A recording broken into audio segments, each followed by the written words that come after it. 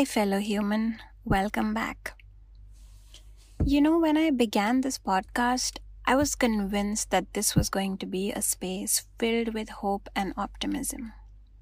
I wanted you to come here because it gave you respite at the end of a long day. I like the idea of making you feel better through my words and stories and reckonings. Today, though, I don't feel so hopeful. I don't feel I have it in me to spread warmth and cheer because what's happening in our country is difficult to wrap my head around. It hurts me to know we're still living in a world where women risk their lives every day, both inside and outside their homes. We're still controlled and oppressed and attacked, and frankly, I don't know when or how or if it's ever going to stop. So, I hope it's okay that I'm just sad tonight. I spent 14 years of my life studying in a rigid, strict Catholic school back in Agra. It was known for its high-quality education and sprawling premises, but I don't have too many fond memories of it. I always felt the rules were too overbearing, the punishments severe, and the lack of freedom and expression glaring. There was always a general sense of fear and foreboding. I don't even remember our teachers ever smiling at us. How sad is that?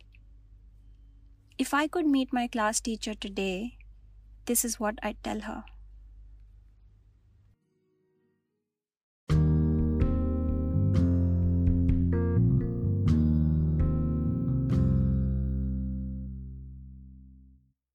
I'll never forget how you stared at me during the morning assembly. Your eyes cold and stern, chastising me before the day even began. I had forgotten to tie the mandatory white ribbon around my ponytail, and to my chagrin, none of my friends had any extra ribbon on them. So, I stood there as you caught me outside class and reminded me of how I was forgetful, absent-minded, of how the extra strands of hair that broke free from the death grip of my hairband had to be put back in their place. That wild, uncouth hair on a girl's head was signs of a wild, uncouth girl. And the school had a reputation to carry. I'll never forget how your staff room meetings meant making decisions for us. How one fine day we were told our school uniforms were being changed from playful, innocent tunics to salwar kurta and jackets because our adolescent bodies threatened the peace and sanctity of our male teachers' minds. Of course, I understand. Wearing clothes that attracted any attention from the boys' school next door was sacrilege. Didn't we know? As soon as we turn 12, we become women overnight. Our bodies need to be disciplined, our voices drowned, our beauty controlled. And the school, of course, the school had a reputation to carry. I'll never forget scraping my nails free of my favorite nail paint before your class. How you couldn't approve of the length of my socks or let me sit with my legs apart.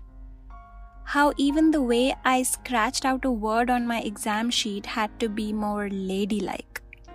How we always read the wrong books and had the wrong ideas of the world. I wish you'd listened to me when I had a different opinion. I wish you had created a space for any one of us to share what we had in our young hearts. What we longed for, what brought us joy, the women we wanted to be. But instead, we were made to march to the beating of a drum on the sports field like a battalion of perfect, homogenized girls wearing spotless white uniforms. No questions asked, no answers given. And the school had a reputation, and oh, how we carried it. I wish you understood what I was good at, what I wanted in life. I wish you told our impressionable minds then that failing in maths wasn't the end of the world, that talking to boys did not make us sinners. Not believing in Jesus Christ did not make us sinners. Not believing in any God did not make us sinners. Reading romance novels did not make us sinners. Talking loud, talking back, talking smack did not make us sinners. Wanting to be seen and heard and loved did not make us sinners. And if there really were a God, and He saw us marching on sports day, poker faces held together by tight ponytails and gleaming white ribbons, He'd hate to know that beyond the picture perfection of a bunch of girls parading in unison to their school's rules and protocols, there was a sea of terribly lonely girls who were just children being forced to become women much too soon. Truly, your reputation wasn't worth all that, was it?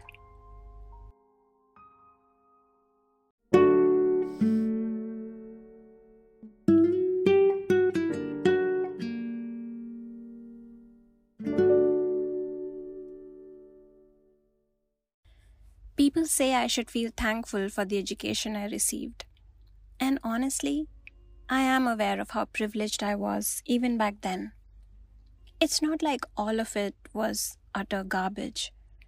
I did have some beautiful memories from my school life, but that school can still give me nightmares. The stigma of being an average student, the shame of not being womanly enough, of fitting into the ideal head girl image that every teacher wanted us to. It was too much. It made me feel like I wasn't good enough. I wasn't important enough. I was a disappointment. That I probably wouldn't do well in life. The rules were so strict I couldn't even hear my own voice sometimes. That's not how a child should feel, is it? Any institution that forces you to follow orders blindly, without question, without a debate, sounds like a bad idea to me. Especially one that intertwines religion in their everyday administration. Then it's education plus propaganda.